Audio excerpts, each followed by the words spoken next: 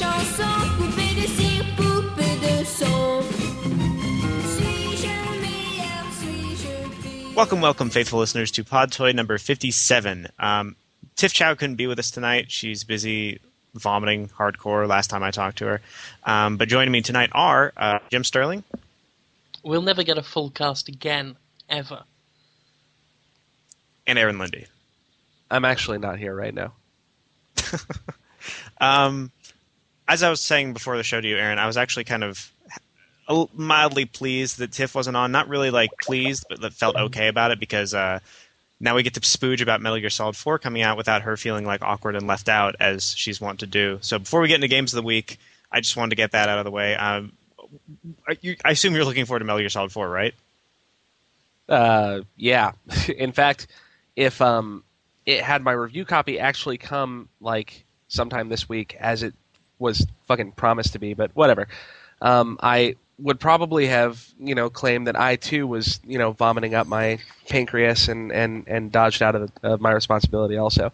But yes, I was telling so our listeners can know, I was telling Anthony earlier today that it's pretty much like my fucking moon landing at this point. I went to GameStop earlier this evening and paid off the rest of my limited edition pre-order, and while I was there, I picked up the limited edition strategy guide, which I'm not a dude who typically buys strategy guides, and I advise against them typically for the most part because I think they suck, and usually they're not helpful in the ways that they ought to be. But this thing is actually one of the coolest fucking things I've ever bought. On top of a really comprehensive, actual strategy segment, with a list of all the weapons and all that nonsense. It's got a fairly weighty portion of it is devoted to the game's history and the characters and the saga as a whole. It's almost like a reference guide to the kooky and complicated world of Hideo Kojima. And on top of that, it also has a sizable amount of artwork from character designer Yoji Shinkawa in there as well. So it's fucking hot, and that's basically what I'm going to be jerking off to for the rest of the evening. It's going to be sweet. Because I'm not actually playing the game, and we're not having a midnight release here, which...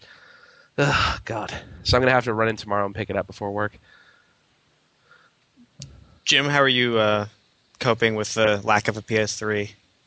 Well, as I was saying before the show, I'm not coping. And and even though I'm moving, and I can actually safely talk about this now, because it's been on the DL, but I am officially immigrating to the United States, which has only ever been hinted at before, but it's actually official, and we've applied, and they're looking at the case right now. So I'm in this kind of limbo land where it's kind of pointless buying a console in the UK because I will have to move soon. But I really want to play Metal Gear Solid, so it is almost tempting to just bite the bullet and then just play Metal Gear Solid 3, then just throw the PS3 in a dumpster or something and go to the United States and buy another one like an idiot. But it would almost be worth it. And I'm still considering it because I've been given just a lot of money for doing nothing, basically. Which is what freelance contract work is. And yeah, it's just, I was in the store today where the street date has apparently been broken because there was just a huge display rack full of Guns of the Patriots ready for sale. And I just looked over at the PS3 prices and realised how currently affordable they are. So we'll see what happens when I cash some checks and have the money available. How are you going to, if at all, deal with the inevitable influx of people who are probably going to try to spoil the game for you by making C blogs with huge spoilers and capital letters and stuff like that? I don't read the C blogs. I go in now and then, and but you won't catch me in the C blogs for the next month. Right. Well, my worry is just because they show up on the side of the the screen, so my worry is like a peripheral visual. Big Boss is actually a robot, lesbian, alien. I'll just stick a post-it note to the side of the monitor. Problem solved. I think no. 'Cause from what Jim's told me, he's a fucking spoiler avoiding ninja. Jim, didn't you tell me the other day that you still don't know how Shadow of the Colossus ends? I have no idea. Yeah. So I mean, granted, I mean, obviously, you can't get out of these things completely unscathed. I know you feel like a bit of a tosser at the end of it, but outside of it, and this is coming from someone who was on this very show where you two talked about the ending of Shadow of the Colossus for about 5 minutes. I know that's why I was so shocked when you told me that. I was like, no, surely not, no. Yeah, so I'll probably be okay. And no, listeners, this is not a fucking call, not an invite for you to try and spoil it for me. That would make you a bit of an arse. Now they do have their opportunity to take revenge on you for Alice's Fontaine, though. What do you mean? That was an accident. I know, but they're going to blame you fair. for it. Anyway. I'm saying the influx of angry people who hate you for no legitimate reason now have a weapon to wield against you.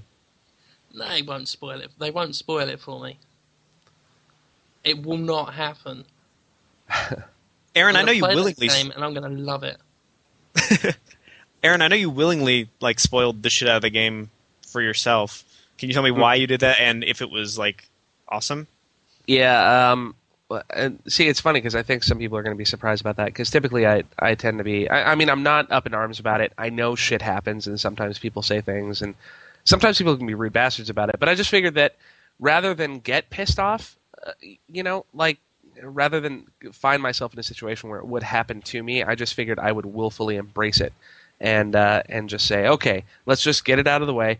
And I read on NeoGAF, the big spoiler thread, one of the guys on NeoGAF was putting up videos and such. So yeah, I know all the big reveals and I know how it ends and that kind of thing. And I'm totally fucking okay with it because it didn't. I only know the facts. I don't know exactly how they come to light. So I'm still very interested in the story and all the dialogue and all the coda conversations and that kind of thing. But more to the point, what excites me most about the game is fucking playing it. I know Metal Gear is huge on story, and that's one of the reasons I was most excited about this game. But the thing I'm most excited about having played it already is playing it more and playing it a lot and doing all the things that I got to do in the 20 minutes that I played it in San Francisco a couple weeks ago. Doing that more. So I thought it was a small price to pay, really. I can dig it. That and I was just really fucking anxious. I just had to know. God damn it. I can rationalize it all I want, but at the end of the day, I'm fucking weak is what it is. Yeah, my sister was getting pissed at me today because periodically I would forget what day it is, and then I would remember and I go, oh my god, tomorrow I get to see Solid Snake's Last Adventure. And she's like, why are you the biggest fucking nerd on the planet? And I would just stare at her nonstop for a half hour before I remembered what day it was again. Rev, play, if it's any consolation, Rev, you're not the only one who is now staring at your sister for about half an hour. Waiting for that. Was waiting for that. Well, I'm not one to disappoint. Well, I would actually prefer you guys talking about it much more to the way the Diggers were, because there's only so many times I can see someone type out "Would you kindly suck my cock" before it becomes not funny and really, really scary. Well, and you know what's really disappointing about that, and one of the things I'm really disappointed in the Dtoid community for is that you assholes have completely emasculated me in my ability to gross out Anthony by telling him how much I want to violate members of his family. It used to be something I remember at GDC, I would say things of just random shit, and it would totally freak you out. And then I saw that video my mom. Because your mom's a very attractive woman. She is, and there was there was that video that you had made, and she was in it. And I'm just all right, fine. I'm not even gonna try to justify it. Anyway, so I would try to fuck with Anthony, and he would freak out, and it was great, give and take that we had going on. And now it just doesn't add up anymore. It just doesn't work. You sons of bitches! That was one of the few remaining, readily available sources of joy that I had, and you took it from me. Because now you're numb to it, right? I mean, after having however many thousand people tell you that they want to fuck your sister, I mean, it doesn't really have the same sting that it used to, does it? Yeah, I'm actually kind of thankful to the Dtoid community for doing that. It's I don't know what it's like. It's I guess it's like giving a kid chicken pox when he's 5, and then he'll never get it again.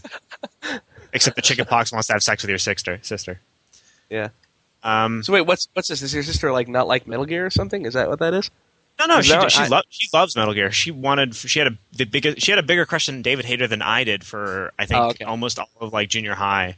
She just really loved. She actually that's one of her favorite franchises. Just like her enthusiasm for it to sort of just waned because she didn't play at MGS3, and I would have such a ridiculous amount of like happiness in my voice when I said, "Oh my God, Solid Snake might die tomorrow," and she's like, "What are you talking? Why would you want that?" And she just doesn't understand. She understands far too well, and I'm just a weird person. But sonnets. Last week, or this week rather, the sonnet theme was Web 3.0 as predicted by Tiff Chow, who is sadly not with us to hear it, as is always the case with the sonnets. One's about Sexum, she's not around to hear. One's about fucking Web 3.0, she's not around to hear. But they're pretty good anyway. We may do two. Jim, how do you feel about reading the incredible one you made? I'll make an exception just this once and read it out. It's a really good one. Yeah. Okay, first I'm going to do one from Faceless, though, the community member. Aaron, do you want to read it? You haven't read one in a while. I'm going to fuck it up, but okay, sure. Yeah. Do you see it in the chat? Yeah, oh yeah, no, I see it. I'm just going to fuck it up. That's cool. So cue up the music, because I'm going to need everything to make it sound as though I'm actually competent. Okay. As the internet... See? You see that shit? You see that shit right there? Okay. Internet. No. Okay, hold on. By Faceless. Wait. Music by Nine the Gamer. Okay, here we go. As the internet evolves, one can look at the world of Web 2 and simply know, forever changed are the likes of Facebook. One must heed the call of Web 3.0. We'll see lizards instead of loading bars, of an ancient and 3D persuasion, that slowly take form with their mouths ajar to scream at us quite loudly, connection. Text and GIFs will all seemingly jump out and float around our heads without sheet. It will be unreadable, but we'll shout, that fire GIF is mega freaking sweet.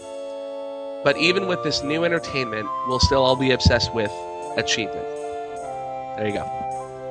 Well done. Now, Sir Sterling. Okay, let me see if I can fit this on the page. Okay. A sonnet about Web 3.0 by Jim Stanning. That's quite clever. Jim, that's you! That is me. I know that guy. Whoa! Wow, we've turned the concept of Podtoid on its head. The webcam fumbles in my hand, my penis quivers in the night. I feel my throbbing, pulsing gland. My panties stretch and feel so tight. I'm wearing knickers for you all and wanking while I cry. This grotesque scene's due in the fall, but people wonder why. On another URL, a monkey fucks a butcher's son. The internet has gone to hell. A lemur's raped at point of gun. This is what the net's become, a shining beacon of perversion. Web 3.0 will make you come, but shudder and shake with total aversion. My space is now my hemorrhoid. LiveJournal is a blog of all things penile. Even Destructoid has become Defuctoid. Let's never speak of Wikipedia-file. Web 3.0 is all things porn, the natural way that all things go. They'll film your first blowy before you are born. And that's the tale of 3.0. Dude, it's so much better when you read it, because I had read it earlier, and I was like, that's funny. That's clever. Look at what he did there. But then I think, God damn you and your fucking British accent. Yeah, honestly. I mean, it affects a degree of humor that I think is just not there otherwise. Well, I'm bummed that you're not going to read all of them, because to hear a sonnet spoken in an American accent is like, I don't know, it's like watching a white guy play jazz. It just pretty much, yeah. Shit. Yeah. It's like a man doing a crap on a mirror.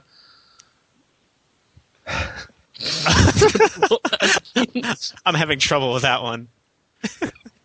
But anyway.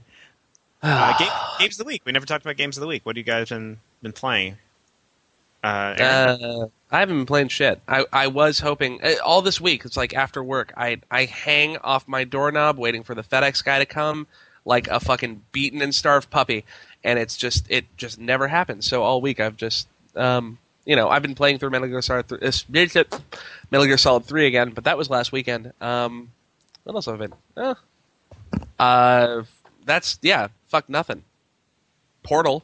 I've been screwing around with Hammer, the Valve's level editor. So I've been playing around with some shit in Portal, but yeah, whole lot of nothing. Jim? Not a lot, actually. There's not a lot out now.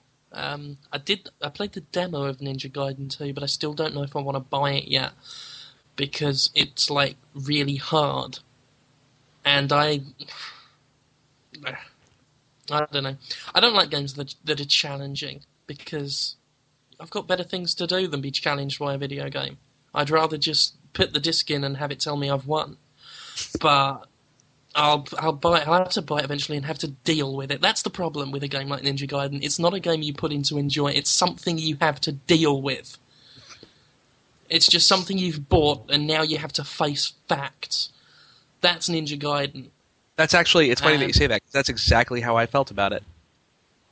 Yeah, like exactly. that And I'm I not had saying- it, that I had it, and I though I had reached several points throughout the game where I just said, "Fuck this fucking game." It's like I just said, "Well, I better get back to it because it's not going to play itself or something." Who the fuck does that? Who does that? It's like the fucking dishes. It's just, it has to be done.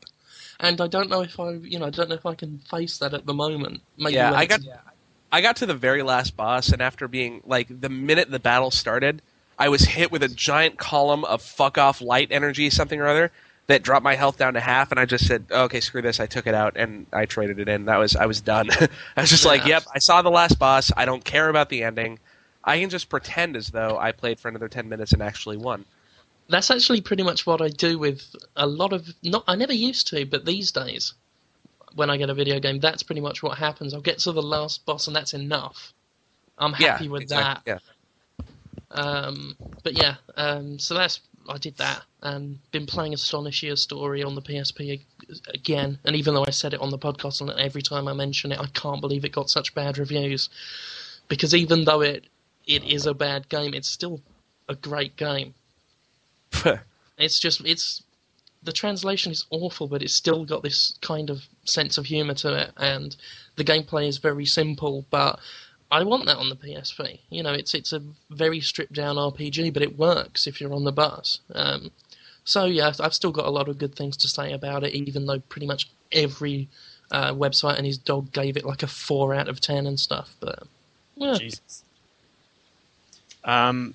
This week, well, I tried to play Ninja Gaiden 2 for a while until I realized that it has maybe the worst Gaiden, sorry. Well, I should say Gaiden as some sort of like homophobic insult because it's fucking bad. Like the fighting is fun as shit, but like everything about that level design, like I wish that something bad would happen to Itagaki, and that somehow that bad thing happening would like make him understand what good level design is. Because I just beat some fucking boss and got to like, I'm in a dead end with a store and there's lava everywhere and it's just everything's telling me, hey, go here, and I fucking can't, and it's just pissing me off to no end. So I think I'm gonna like maybe break the disc in half just to like prevent myself from ever putting it in the 360 and feeling that infuriated again. But so I stopped playing that, and then Chad had recommended, of all things, Pac-Man Championship Edition for the 360 on Xbox Live, and I really fucking like it. I don't know why. Had you not played that before? No, I must be the only person. Oh my god, yes, it's fantastic. I love that game. I hate Pac-Man. What the fuck is wrong with you, Anthony? I'm sorry, I'm a bad Yeah, but that's the person. thing. I don't like Pac-Man either. I mean, I appreciate Pac-Man. I don't really like playing it, but it's like it's Pac-Man for the, it's like Pac-Man for the Geometry Wars, crowd, which is what makes it so great. I mean, yeah, it's fucking fantastic. I love it. Yeah. Oh, and I was doing. I feel like a dick because I'm just echoing games you guys played, but I was playing through Metal Gear Solid 3 like minutes before I went on this computer trying to get a no-kill playthrough, and I'm amazed at how retarded I am in terms of like catching up on little things, because I looked at all these YouTubes of like little Easter eggs from the games and all these things I missed, and I had no idea that Ocelot was like possibly gay. That had never occurred to me. Wait a minute, where did that come up? There's a conversation you have with Eva where she's like, I'm really good at getting guys to take their clothes off, but I can't get even remotely close to Ocelot. I'm no good at it. And Snake's like, what's that supposed to mean? And she's like, maybe you'll be better at it. And he's like, what? And then the conversation just ends. And there's if you go on YouTube and look up like Metal Gear Solid 3 Easter eggs, there's a bunch of conversations where they imply that. Hold up, no, wait. I thought that was supposed. Really? I thought she was talking about Rykov. Ivan Rykov. You know, Oh no, who's like I said, that was it's- Rykov. But there's other stuff about Ocelot that I can't remember. Yeah, okay. Well, maybe Ocelot is gay, but yeah, I remember that part of conversation specifically. There's also that part. There's also he's a talking about Rykov cutscene. 'cause he's always getting nut cupped by by Yeah. Uncle what's his fuck. Yeah, But yeah, Raidonovich and Volgin had a yeah, that's it. Yep. because he But knows there's the also- nature better than anyone else. Cool Bara. We're gonna have to do a Metal Gear Solid 3 episode, I think. But no, there's also a bit where it's right before Big Boss is right when he's getting tortured and like he like grabs Eva's tit to find out if she's the spy or not. And Vulcan's like, I want to fuck Eva or something. He's like, she has no effect on me whatsoever, and with like a completely straight face.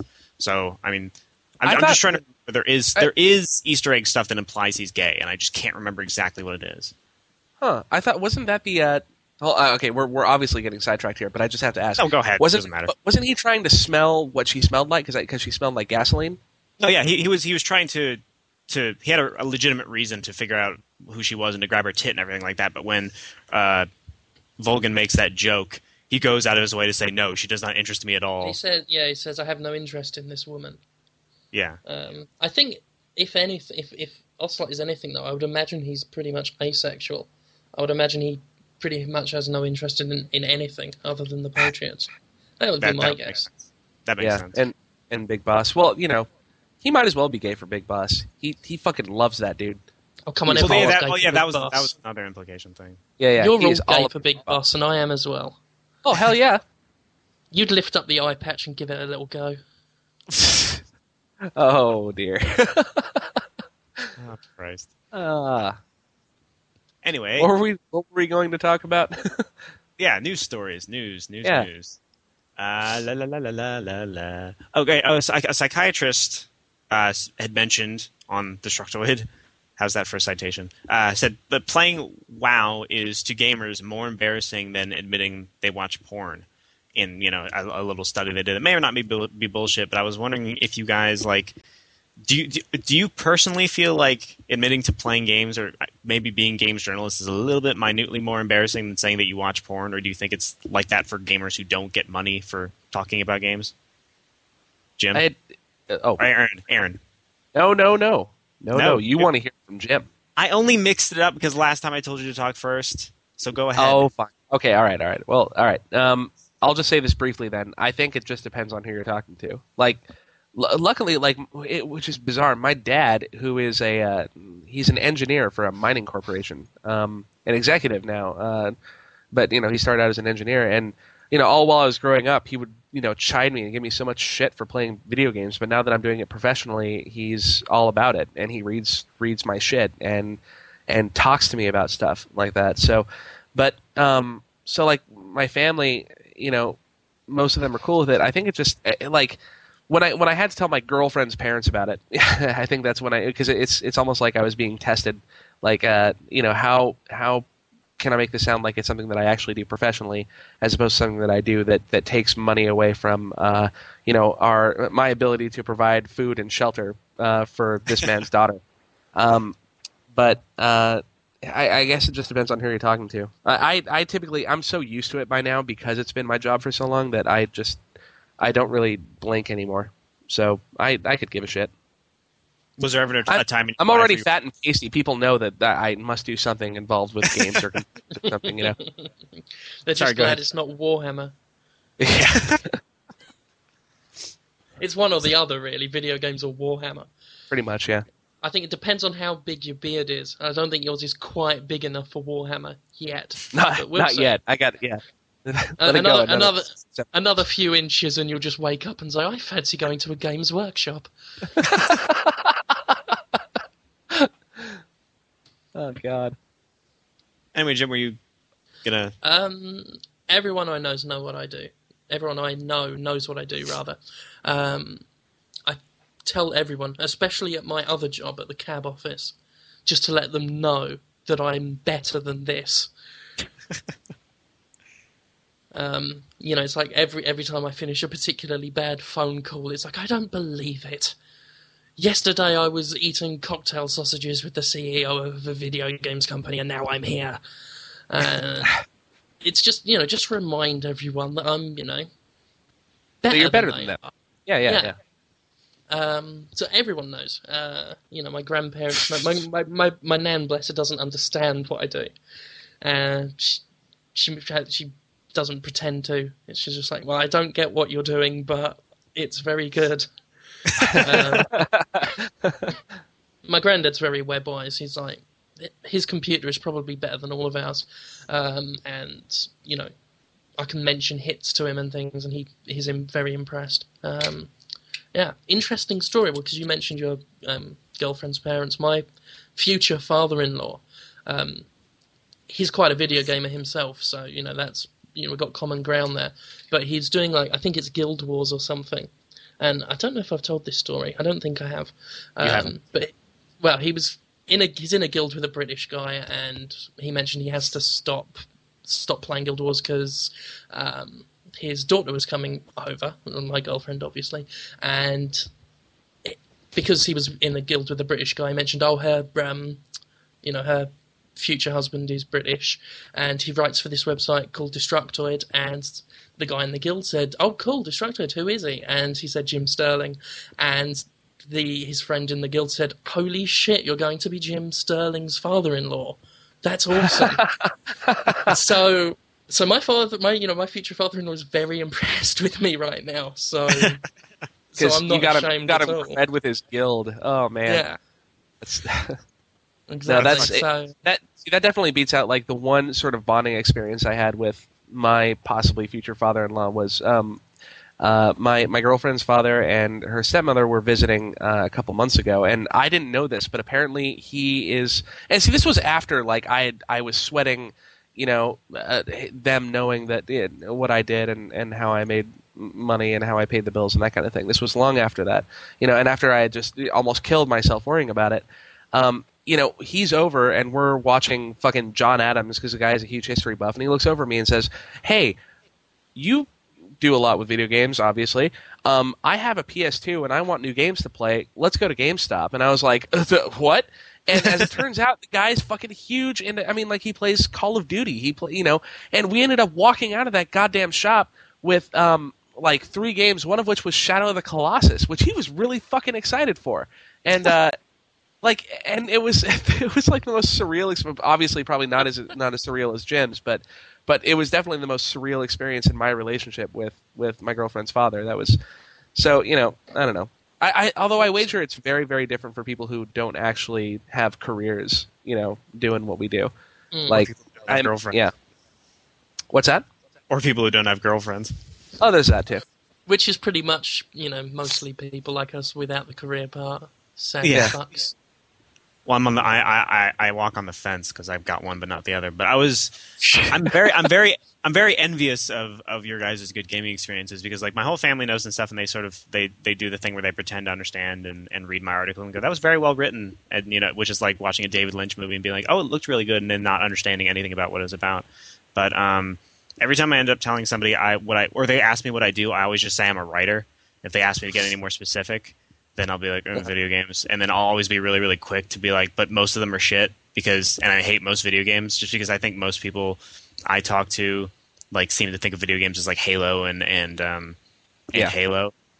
So I can feel for some of the people in this study, if only because I pretty much liked video games since birth and was dealing with that sort of shit all the time. Yeah. There's a trick. There's a trick that I will let you in on. If you're ever I use this whenever I'm randomly asked what I do. Like the last time I was on a plane, the dude next to me was like, "Oh, what business are you in?" And I was like, "I'm a journalist." And he said, "Oh, well, what do you cover?" And I said, "New media." Which is kind of fucking true. I didn't lie to the guy, but that cut off the conversation right there because new media is so fucking broad that he was just like, I'm either going to have to ask him more questions or I can just go back to reading my, New York Times and we can end this little awkward tirade right now. That's a good one.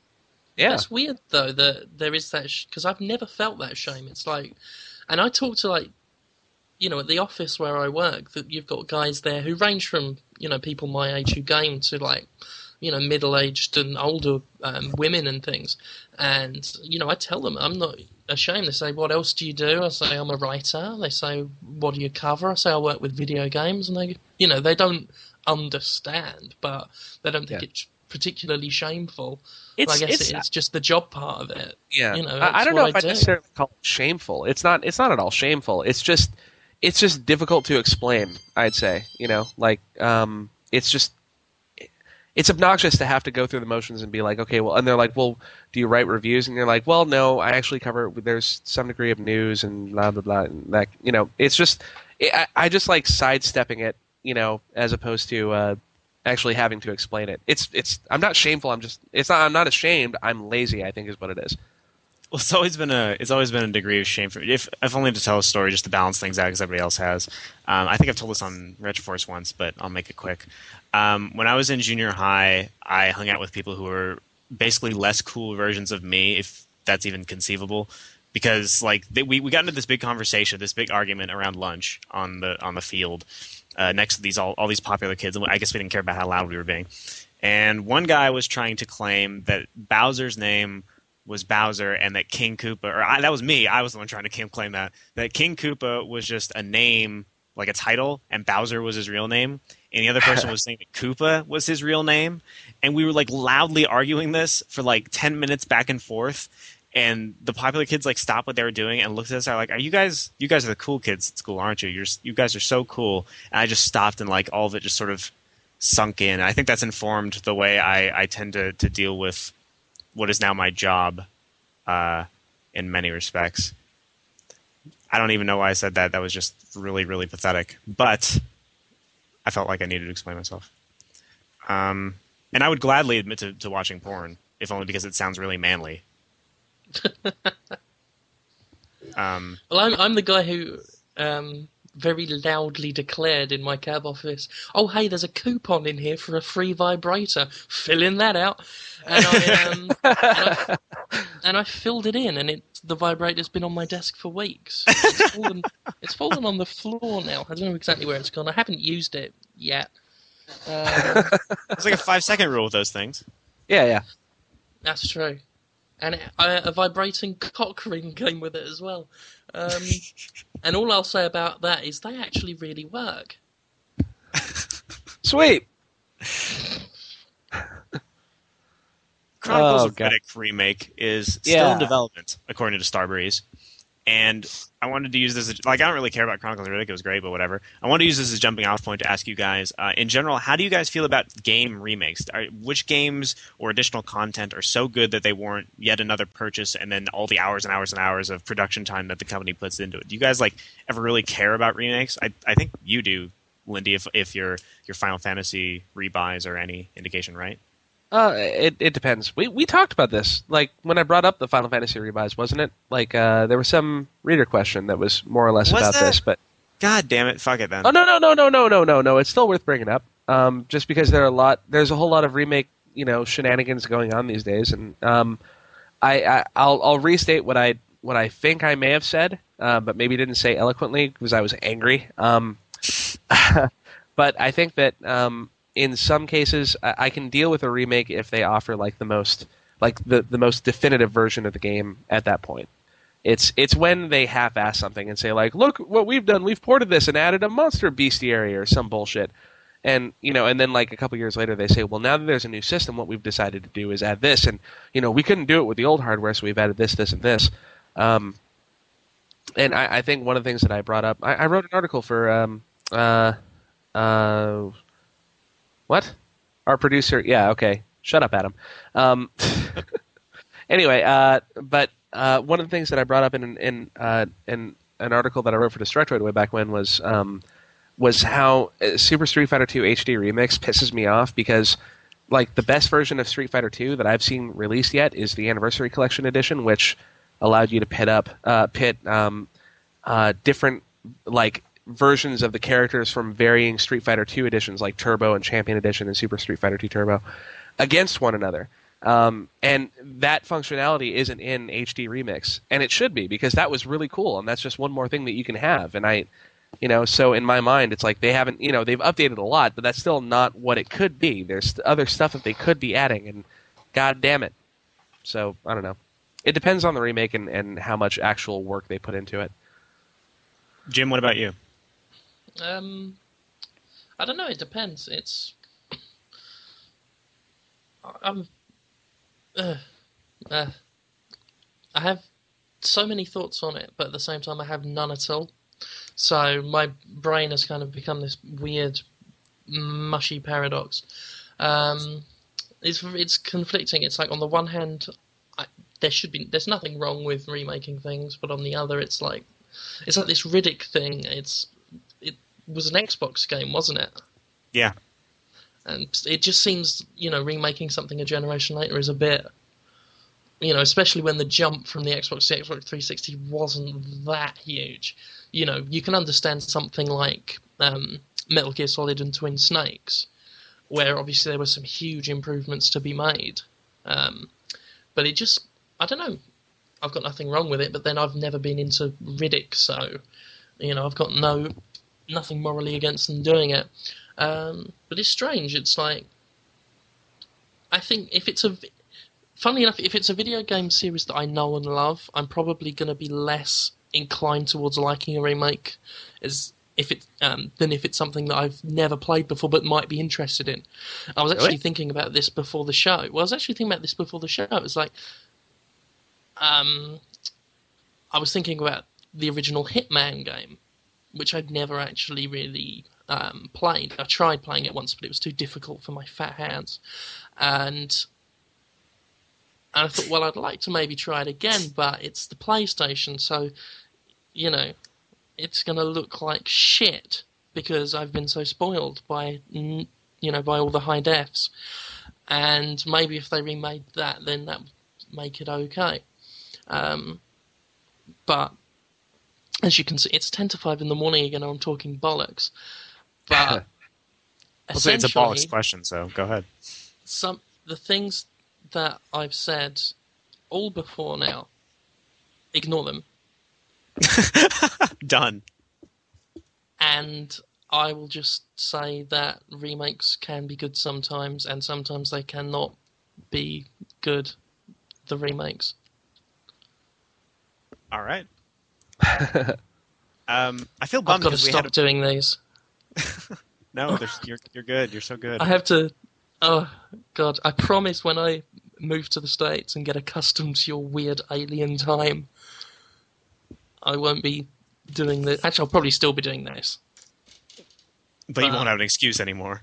No, yeah, exactly. I won't be able to just stop myself halfway through and then blame it on being tired instead of just being fucking stupid. I think it's the first time I've ever heard you be self-deprecating in that sense. So we had a bunch of sexism discussions that we were going to bring up, but Tiff was the one who actually brought them up to me personally and said she wanted to talk about them. So we're just going to lay out those. So wait a minute. So just like a woman, she brings up a subject and then fucks off before anybody can argue back. Well, no, she was actually sort of on the male side of it. Just generally. like a woman, agreeing with us all the time. Right. But no, we'll save all those for next week, including on the reader questions. So I think it goes without saying this episode's going to be way shorter than the other ones, which is okay because if it's Thursday, then most people are going to be playing Metal Gear Solid 4 anyway. But our last official news topic, I was wondering if you guys want to talk about the LucasArts layoffs at all, because I mean it's kind of a big deal. We're in the industry, that affects the industry, and it's like actual power players in the LucasArts, not just random janitors and shit like that. And it seemed to come out of nowhere, and they retaliated with all these really angry, revealing all these games that are coming out and stuff like that on Facebook and shit like that. And I know one of the reader comments, I'm going to find out who as soon as you guys start answering this, but was asking, when these people get laid off like this, do you think it's okay for them to basically do what they did and let out all these things that LucasArts would rather they not say, or should they just act quote unquote professional and keep their mouths shut? Jim? Right, with regards to that question, I just say it's not exactly a clever, ignoring the morals, it's not a clever thing to do if you want to find new employment in the industry, is it? One of the first things they tell you in a job interview is don't go bad-mouthing the company you just left, because it's not exactly going to look very good. So any video games company looking to hire freshly laid-off LucasArts people, I would imagine they're looking very carefully at the ones that can't now be trusted. Mm-hmm. So I think it's not the smartest thing to do when you're unemployed is to make yourself look unemployable. But what do I know? Morons. Affable Robot, by the way, was the person who asked the question. But sorry, go ahead. But what happened there? What happened with that? It was like I just go to sleep one night, wake up, and suddenly LucasArts is the world's biggest shitstorm. What happened? I just can't comprehend it. How? Because it's George Lucas, the richest man who ever lived. Art is quite good. So you put those two together, and you think you've got a lasting relationship. And then suddenly everyone's being fired, and what was it? Activision or whoever it was, just sort of telling people to come here, just sort of poaching stuff, and it's Infinity Ward. But that was them just having a laugh at it. But I don't know. I mean, to me, it's as soon as they said Margaret Groney, who's the PR director at LucasArts, when she was like, "Oh yeah, we're healthy," I was like, "Well, no, you're not," because it's not necessarily indicative of LucasArts, going off the deep end or something. They've fired their internal staffers. I mean, a lot of people saw that. I mean, a lot of people commented on that and said, like, "Oh my God, everything's fucking chaos." Well, no, because they didn't really have internal development staff previous to 2004 or 3 or so. Republic Commando was LucasArts' first. Anthony, back me up here. Wasn't that its first internally developed game? They typically outsource most of their games. I mean, like if you look at LucasArts' old PC adventure games and such, those were done by other studios and published by LucasArts. Right. It's not really that different from the way it used to be. It's unsettling because I hate to see any rash of layoffs from any company, because those are people that have fucking families and need money so they can feed kids, and that sucks. But like Jim said, I mean, that's really no way to behave. The fact that all this information came out of it was great for us journalists, but really shouldn't have fucking happened. I can understand being kind of irate with a company for laying people off, but yeah, like Jim said, it's not going to make it any easier on you when you go looking for work. I did kind of like the shit they were saying, though, if only to get a little bit of honesty out of people in the games industry for once. Like when they're someone was pointing out, like a bunch of people were saying that Fracture, the terraforming deformation, the terrain deformation game that LucasArts, their original IP, like a bunch of people are saying like this game is fucking garbage. This game is awful. People who've worked on it and stuff. And I don't know. It gets me a little bit hard to actually hear honesty from people inside the industry every once in a while like that. That's true. Is that honesty though? They've just been laid off and they're angry. They're not going to say this is the best game I've ever played. Well, I don't know. I would be more likely to be angry because something I really liked I'm not able to work on anymore. Yeah, but let's face it. When women dump their boyfriends, their cock suddenly loses several inches. In review. That's fair. It's. Yeah, I hadn't thought of it that way. That's cool. I guess not cool. They're already angry and trying to piss LucasArts off, so I don't know. That's cool. I just didn't think what they did was quite on. I mean, as Aaron said, it was good for us lot, but it's not good for LucasArts. Neither was it good for the people who did it, because, as I said, it's just gonna. I would imagine it's impacted their future employment prospects. Right on. We'll go ahead and go into reader questions right now. And we'll start with one from Nihon Tiger, who, I don't know if you guys read Dyson's article on system sellers and the death of system sellers, but he asks, Dyson brought this up earlier, but I want to know your opinion on the idea of system-selling titles in today's gaming marketplace. Do they still exist, or are they a thing of the past? If so, which games are examples, and why? If not so, then why not? Aaron? What is it? System sellers? Huh? System sellers. Did you buy a PS3 for Metal Gear Solid 4? Pretty much, yeah. I like to think of my PS3 as my $400 PS2 that plays Blu-ray and Metal Gear Solid 4. Because that's pretty much all. Okay, you know how many fucking games I've bought for my PS3 since I got it? 2. Uncharted and Ratchet and Clank. And I hated Uncharted. Damn it. But that's been pretty much it. Otherwise, I own like 115 PS2 games. I've been playing the shit out of Persona 3 and God Hand and all sorts of stuff. I mean, it's going to be tomorrow. I will purchase the first new game for my PS3 that I have purchased since I bought the system 3 or 4 months ago.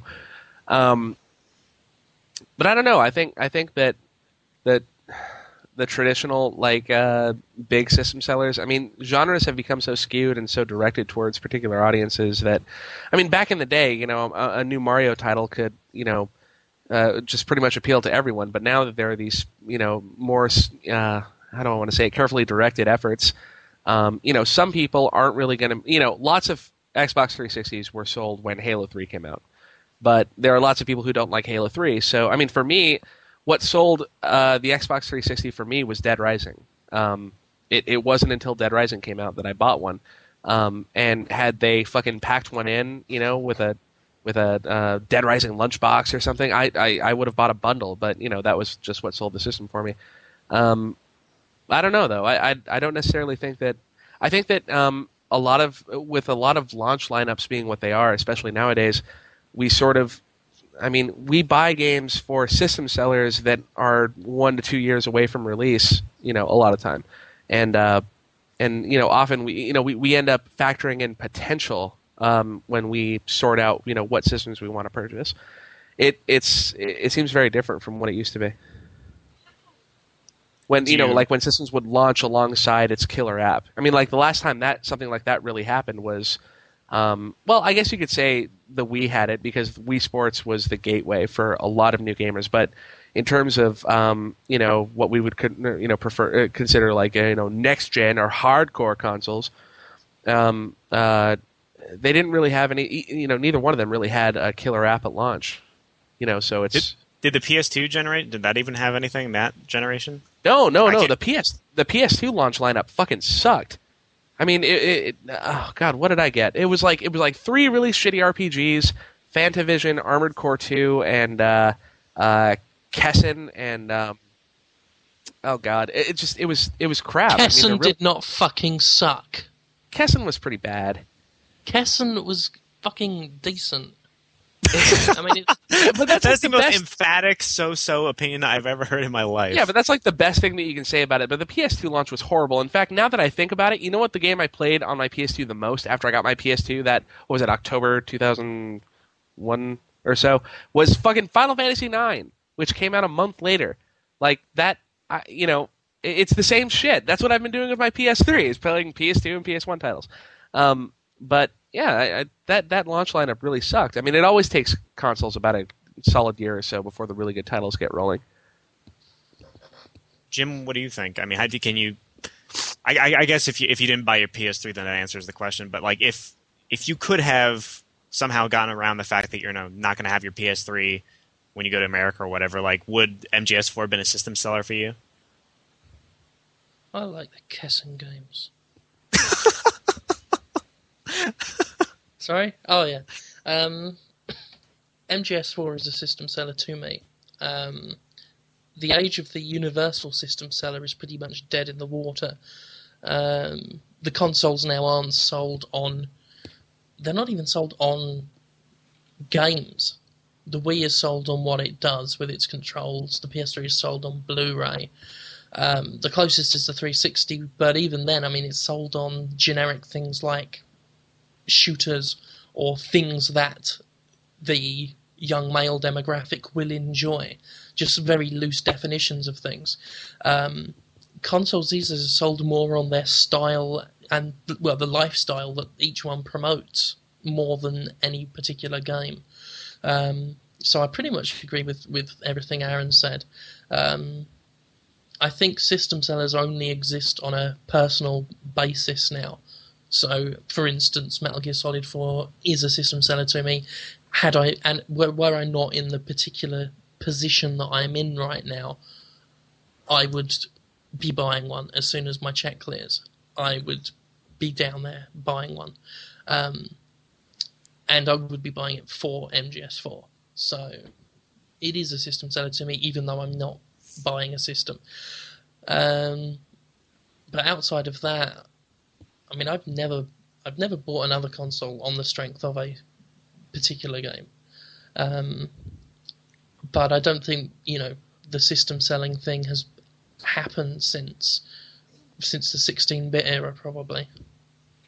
That's interesting that you said this generation of game systems is more about I can't remember the words you used because I'm retarded, but it was something along the lines of lifestyle. Lifestyle. Thank you very, very much. Do you think that's sort of contributing to greater division, more angry fanboyism than if we were in the N64, Super Mario 64 sells that, and the SNES and all that stuff, that sort of system seller era? Do you think that's possibly because the lifestyles that each console promotes is the lifestyle of a douche. So I think that's why we're seeing more arch douches happening on the internet. Because the 360, obviously targets the 20 to 30-year-old male demographic. They're fucks. The Wii is obviously for fun-loving family people, and families are idiots. You get them on public transport, always shouting and yipping. And the PS3 is for your trendy film buff, trendy rich film buff, probably into a lot of Japanese things. A complete cock, essentially. So they're your three demographics. Before, back in the old days when the SNES and the Genesis were targeting, mostly just the children. They could have their own little wars in the playgrounds, and proper adults wouldn't have to fucking deal with it. So, but now as gaming sort of grown up, and we've grown up with gaming, we're stuck with it. God, I wish I didn't like games. Aaron? Yeah, you kind of nailed it on the head. I mean, I suppose that I seem to remember back in the day that system sellers. I mean, the conversation was very different back then. I mean, it was basically like, well, okay, if you have an SNES and not a Genesis, well, you're a homo because. And this is again using the schoolyard dialect. Because let's face facts. The Genesis does what Nintendo don't. You retard. So go buy one or get out of my fucking clubhouse, you piece of shit, etc. I mean, obviously the intelligence of the discussion really hasn't changed all that much since then. But I don't know. I know we've talked about this before, but I'll never understand the ways in which people take so personally what other people say about the consumer electronics that they've purchased, that people measure themselves by the things that they own, and define themselves by the things that they own. Nowadays it's like I just when someone asks me, like my dad asked me what system he should get for my half brother because he was going to get an next gen system and he's 16, and I was just like, dude, It's like I couldn't. It was hard for me to pin down any one game and say, well, this one has this one. I mean, they all have their own, but they all have their own ups and downs. But it was just like I just said, well, Xbox 360 because it's got the most. There's more shit there that I could recommend than anywhere else. But I don't know. I think things have really changed since the SNES and Genesis days. In that, back then it was simpler. I mean, most of the decent games were, multi-platform, and the ones that weren't were strong enough on their own to I would agree with anybody that if they just said, I like Sonic more than Mario, I'd be like, well, there you go. it's a good game. I personally, like Super Mario World 2 a lot, so I have my SNES. I'm happy with it, but, I don't get it. It's fucked up. There's something bizarre has happened, and I think Yeah, a lot of it and is the internet as well, where obviously that gives people more of a platform and more of an opportunity to be a complete wanker. But I've just been, every time I think I've seen it all, I get stunned by new. There's no other word for it. Depravities. It is intellectual depravity that's happening. It's like the fall of the Roman Empire in intellectual form. I don't know if any of you, because I did one of my 10 golden rules, and it was on Metal Gear Solid, which, as every good schoolboy knows, is one of my favourite game series of all time, if not the favourite game series of all time. And of course, the 10 golden rules pokes light-hearted fun at the foibles of modern games. And I was instantly called an MGS hater. And I was stunned. I could not pick my jaw off the floor. I had all these MGS fans who I thought would laugh along with me. I was honestly that naive. I thought they would laugh along with me and say, yeah, he's right, it is a silly series, but we love it. No. I've been called a twit. I've been called someone who's never played the games. I've been called someone who's bashing MGS4, even though the article isn't about MGS4. The second paragraph of this article said that MGS was one of my favourite series. And I had people saying, why do you play it so much if you hate it? I'm like, what the fuck? There's a gravitas attached to that kind of shit that I don't know where the fuck it came from, but it's like life or death sometimes. It's, how dare you say, what? It's like I just, took one look at a guy and just said, dude, your mom has like this massive mole on her face and I'm going to punch her and kill her to death, the end. And, and they react in kind. I don't fucking get it. I know it's like the thought of someone having preferences went out the window like 4 years ago and just never came back. Yeah, and I don't understand it. It's like I can take pot shots at things that I love, and I can, the amount of stuff I hear people saying about Dynasty Warriors, the amount of jokes, and they're funny because half of them most of them are true, and I can understand and accept that. Yeah, and there are plenty of things wrong with Metal Gear Solid. There are plenty of things to make fun of. That doesn't mean that you and I can't enjoy it while also it is possible to enjoy a game and while acknowledging its faults. You can do that with any game. Prerequisite. Yeah, exactly. Like if you take games seriously, you should be able to look at your favorite game and say, well, you know what? Here's something that's wrong with it. And be able to distance yourself enough from it to say, well, despite that, I do still very much like the game. Some of my fucking favorite games are horrible. God Hand is like one of my favorite games of all time, and it has one of the worst cameras, I've ever seen in a game. Oh, it's not that terrible, but that's a whole other conversation. But it's just there are a lot of things about that game that aren't great, that are in fact bad. But it's still one of my favorite games of all time, and I'll recommend it to anybody because the things that I like about the game, I think, push it beyond its limitations. It's okay to admit that you're not saying that your little sister has herpes. You're not saying anything like that. You're just saying that this game has faults, but is still fun. There's nothing wrong with that. It's like talking to fucking infants. So insecure. It's the insecurity I don't get. It's like if you can't laugh at something that you love, then there is just something really not secure about you. There's something wrong in your head. You're a bit touched, like Rain Man, and you need to get it sorted out.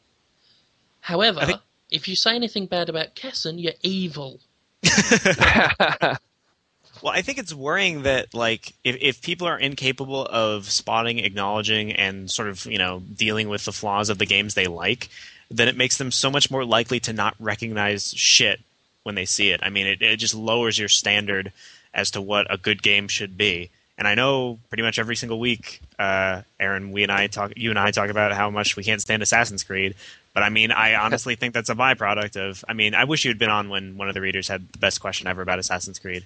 I'll restate it to you after the show's over. But with games, if we're in a mindset where you have to close your eyes and ears and pretend that all games don't have bad parts, that even the great ones are flawed in some way, then you're just willing to accept so much shit from a subpar or average game without accepting that it is shit, that it completely skews not only your own views as to what games should be and your own ability to enjoy them, but it means it's okay for companies to make shitty games using unimaginative ideas because people aren't going to fucking call them out on it, because to do so would be to call out their own favorite games. Well, I see, but that's the thing. I don't understand what's wrong with having a favorite game that you acknowledge is flawed. Like, your favorite game doesn't have to be perfect. It's not a reflection of you as a person. Okay, remember all that nonsense, like the haha funny, oh, Lindy hates Ocarina of Time thing? Yeah. I know some people took that more seriously than they let on. I mean, no one obviously... I did. Well, of course you did. But no one wrote in the comments like, oh, I'm going to fucking kill you, Lindy, you bastard. But I know some people were thinking it, or like, how dare he say that about, my favorite Zelda or something. I don't get it. It's the ways in which people rate games in their heads, and like you said, Anthony, it's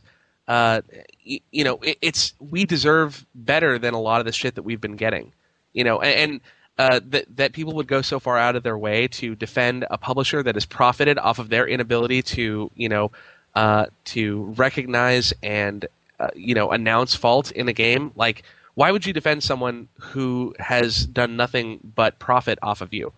Like, there's no reason that you should do that. You should hold them absolutely responsible for everything that that they do, because you're paying for a service. And if the game, like Assassin's Creed, if the game fucking sucks, you shouldn't. Don't stand up and just be like, no, it's awesome. Don't stand up and say it's awesome because you paid $60 for it. Don't try to justify your purchase. Justify your purchase by telling them that it fucking sucks and there's something wrong with it. Don't dilute yourself. That's retarded. You paid good. Yeah, you paid good money for that game. Fucking demand your money's worth.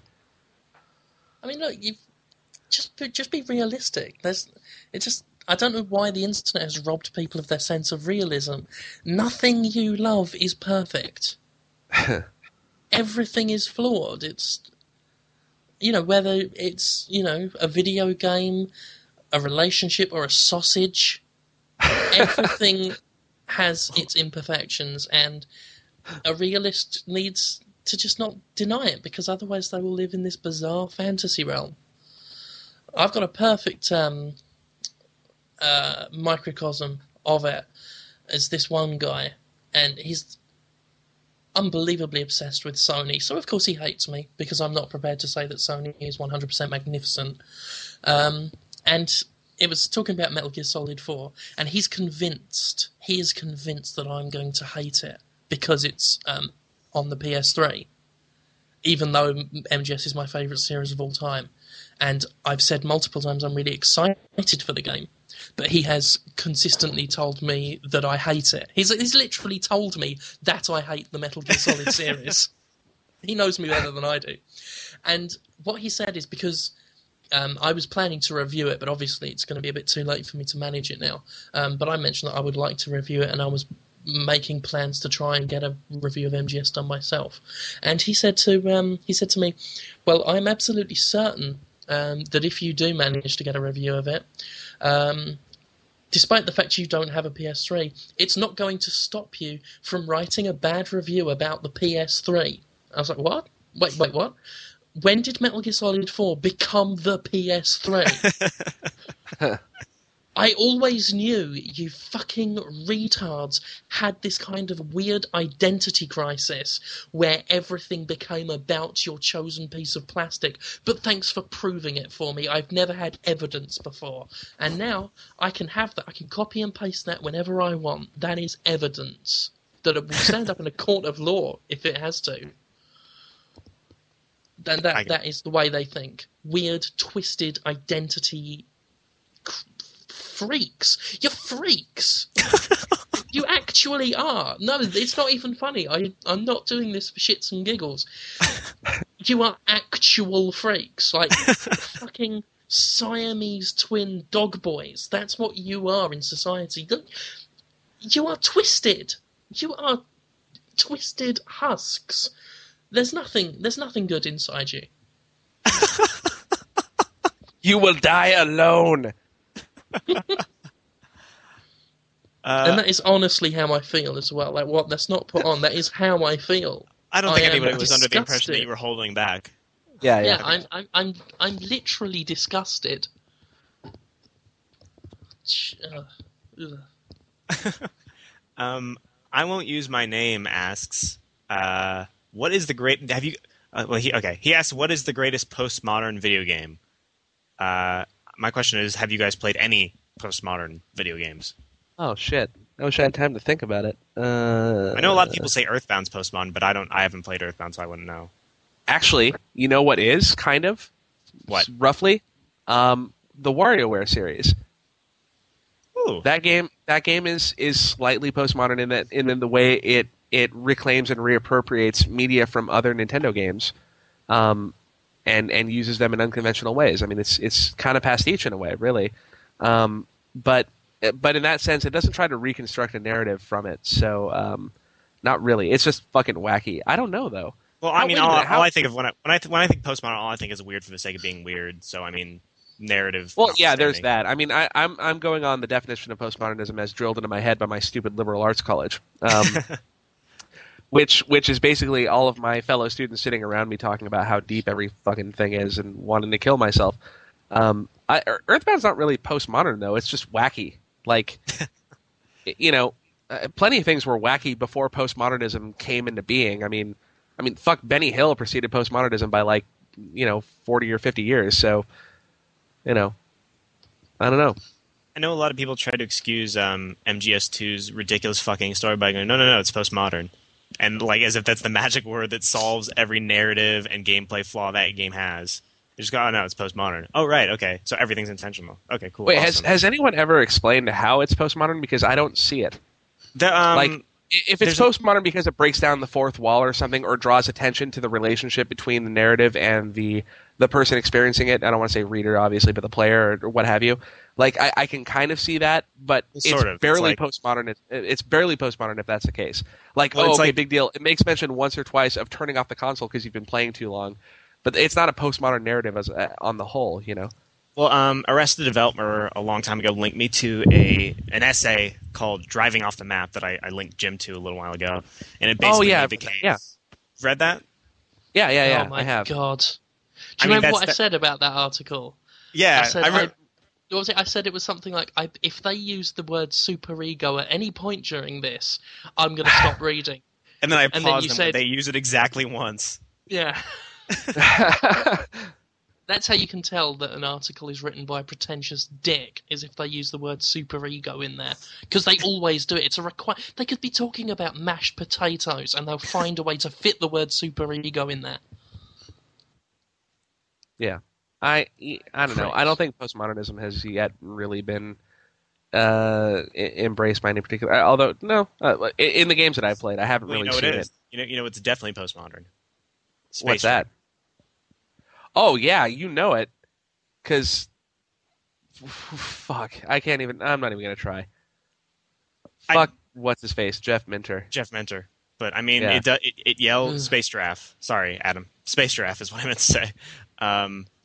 But yeah, I mean, it yells memes at you. It's completely incomprehensible. It's not fun at all. It's not fun. I bet Jeff Minter has used the term superego before. I bet that's the name of one of the levels that I have not got to because I can't understand what's going on. Next question from Tubatic. He says, hey, it's Capcom's 25th anniversary. Should we look at them favorably for their longevity or disdainfully for paving their existence with cash-in auxiliary titles for their biggest franchises? Yeah, let's count Devil May Cry in there too. That whole thing was just awkward. Now, they go back pretty retro. So, I mean, what do you think, Aaron? I don't think their sins are any greater than, say, Square Enix. But then again, Square Enix's sins are pretty great. I don't know. You got to pay the bills somehow. They're lucky they had Metal Gear, Mega Man. There's your fucking conspiracy right there. Oh no, it's Capcom. The Patriots. that's the ending of MGS4. Yeah. The Patriots Mega Man comes in and saves you. Mega Man and Bionic Commando. I don't know. You got to pay the bills somehow. Everyone has their own way of doing it. Capcom just really, really likes to pimp out Mega Man. I just ignore it. it's not like they're ruining the series that I care about, which are the main, or at least what used to be the main Mega Man Series X and the original. They just don't touch them anymore. Same with Legends on the PlayStation. So I don't know. I like them. They're good. They did dissolve Clover, which was kind of mean, but I don't know. I stopped being passionate about that kind of shit a long time ago. I just ignore everything that doesn't appeal to me and focus on what little good I can squeeze out of those fucking rocks. You dick. Yeah. You've achieved like a new plane of existence, you asshole. Have I? Yeah, I assume most of the people who go to Destructoid are not capable of that because we're always angry about things. I mean, where that conversation come from? About hating fanboys. That's all that is. Oh yeah. Well, no. I mean, I still. Oh no. I still hate. Oh, believe me, my being is still 60% vitriol. It's it's just a matter of picking my battles. I get angry about things that No, actually, it's not even picking my battles. I've kind of lost my patience for it. So I just, when it comes to, I just don't want to be mad at Capcom. I like kind of a couple of things that Capcom, if that makes any sense, has been doing. Bionic Commando, the remake, looks fun. So they win a pass today. But only today. Jim, what are your thoughts? Personally, Capcom is pretty much the only third-party developer in the business right now that I trust to at least ape a sense of consistency in terms of quality. That's true. I think of all the others. I think of Ubisoft, which used to.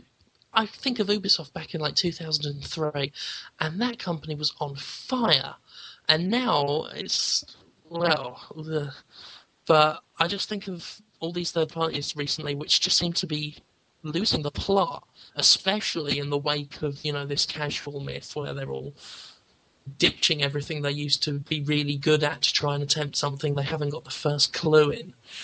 And I look at Capcom, what Capcom is doing, and they're just sticking mostly with what they know. And I think, with regards to the question, shall we praise them for what they're doing or attack them for what they're doing? I think when you're as consistently good as Capcom has been recently, you have more of a right than any other company to do the churning cash cow shit. I think Capcom has at least earned the right to do it a bit. I don't agree with a lot of it. I think, they've released Resident Evil so many times it's become a complete farce. But, at least they've done so many other new things as well to deserve it.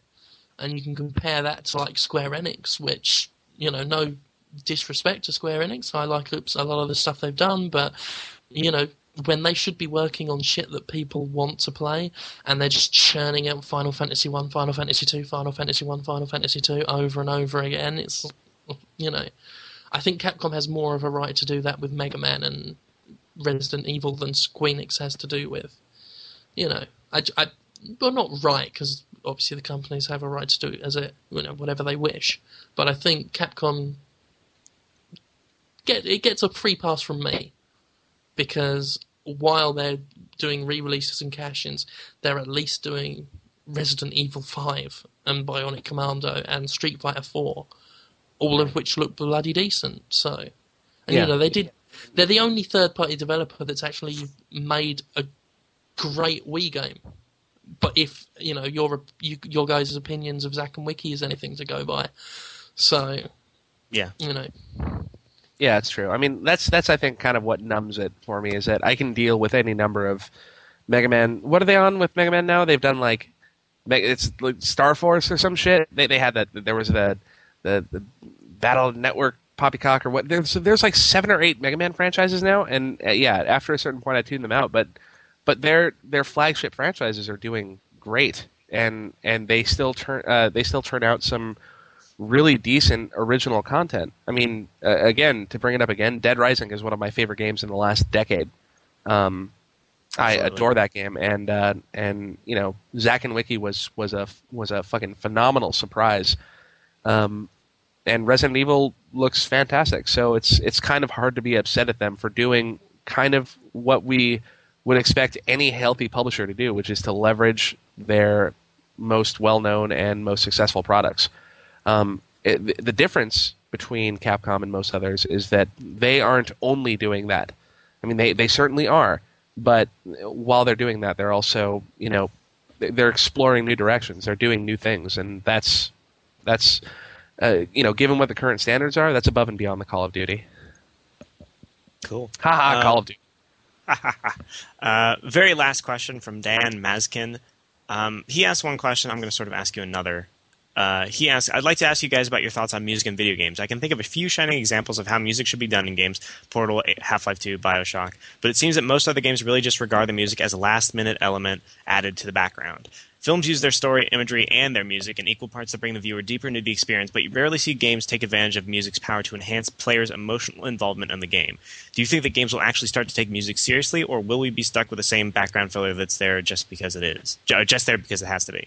And my additional question would be, do you agree with him that most games don't?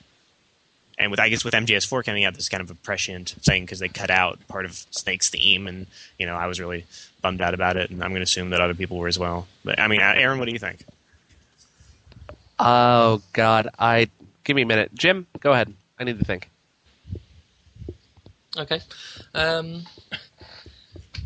I've always been a big fan of video game music, and I think because a lot of the games that got me into video gaming always had excellent soundtracks. The games that I always remembered growing up were Sonic the Hedgehog 2, which still has one of the best soundtracks ever, as far as I'm concerned. Final Fantasy VII, and of course, I don't need to speak about Nobuo Uematsu at all. Ever. Metal Gear Solid, which of course had a brilliant ambient soundtrack, and there was a great hook in the alert phase music, which always stuck with me. And so those were the games that really got me into gaming.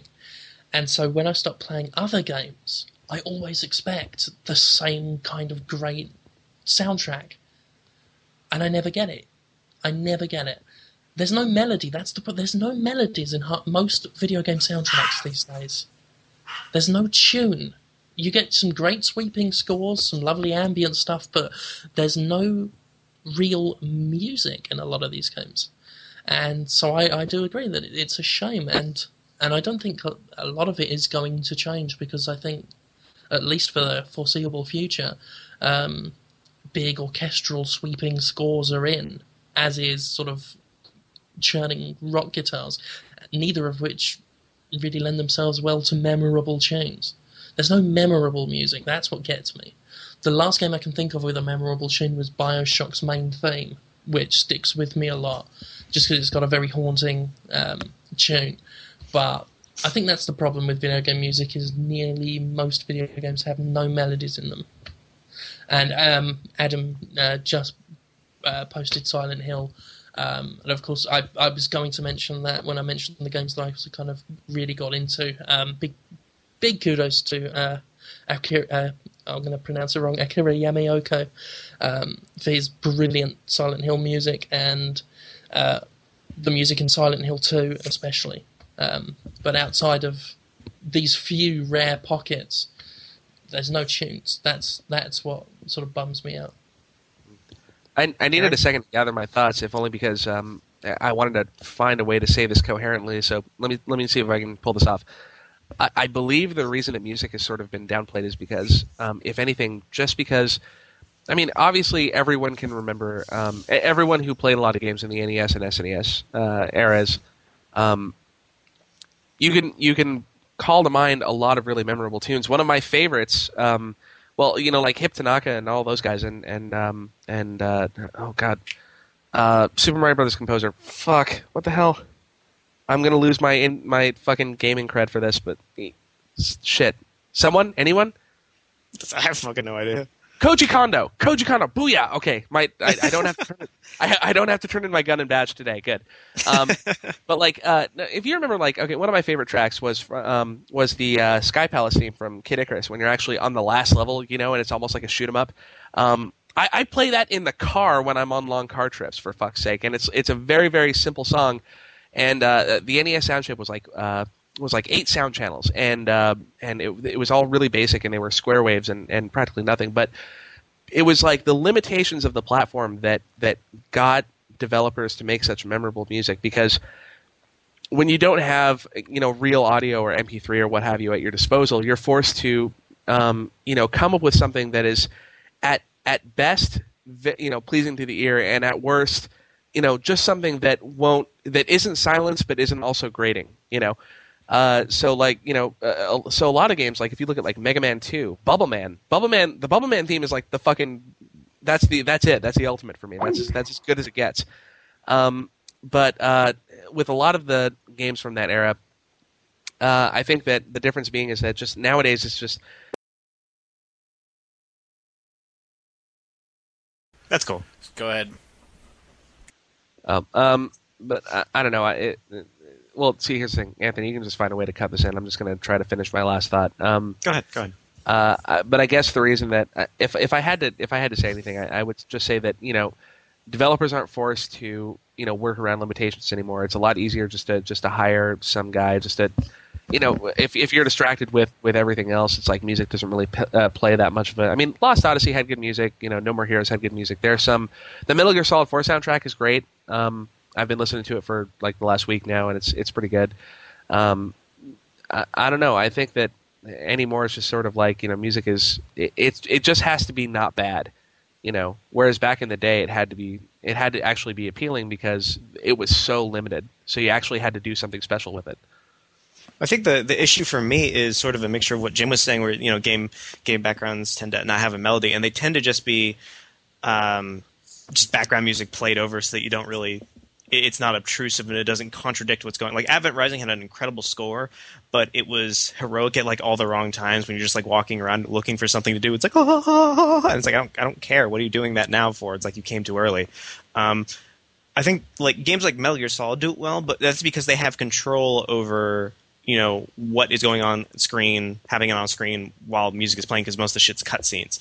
Like the thing I would like to see games do more often is change the music, change everything about the music based on what the player's doing, because that's what makes music work really well in films or something. When Indiana Jones gets up after having the shit knocked out of him, and then all of a sudden Short Round gets rid of the voodoo doll, then you hear his theme and it's like, oh shit, and it's all heroic, and it's this orgasm of music and stuff that makes that moments like that awesome. You don't really get in a lot of video. Like even I mean. And anybody knows I love Half-Life 2 to death, but the music does absolutely nothing for me, because it's basically just background. It's like techno, it's beats, and it's things that sound kind of interesting, but it's nothing I would listen to on my own in any respect. And I would love to see, I mean, games don't even have themes for the most part. They don't have, really great music scores have themes that they can return to that weave in and out throughout the narrative and tie everything together. And games don't have that. They just have something to keep you entertained and make things not seem awkward when you're doing shit. And I really would like to see some sort of system or some sort of engine that dynamically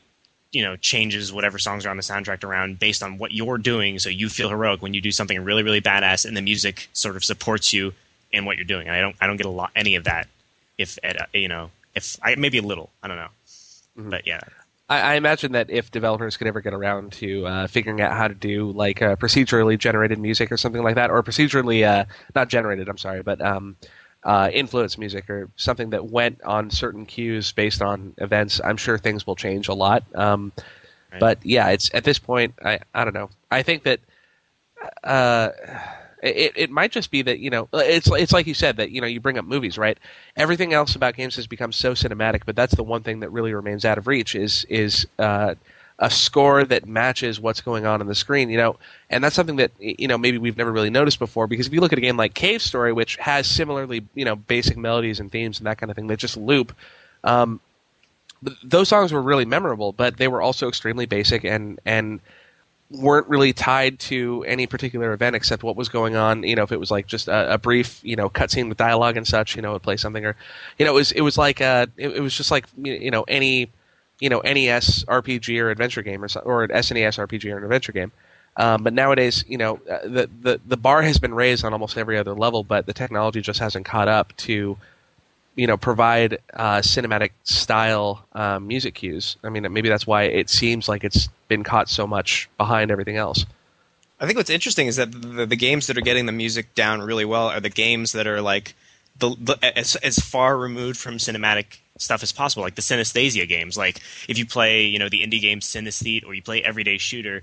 Oh, yeah. Everyday Shooter, all the music is dynamic, and it makes it so that when you get a really big chain, there's this cacophony of guitar sounds that sound like fucking awesome because of something you really just did, and it's not cinematic in any sense, but it's like one of the best examples I've seen of integration of music with gameplay. And same with Synesthete, is the harder the game gets, the louder the game gets, the better you have to be at playing it, so it feels just a lot cooler. And I would love to see that ability to meld gameplay with music transferred into something that actually wants to tell a story.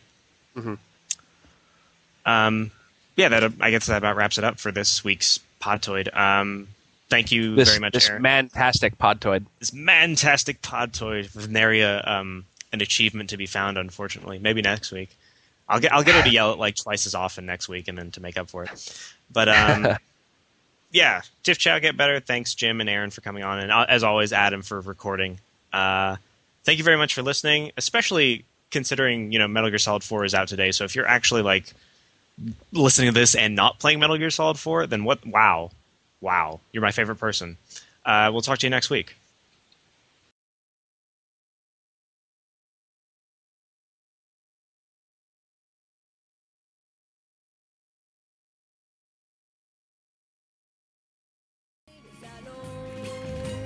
Je vois la vie en rose bonbon, poupée de cire, poupée de sang.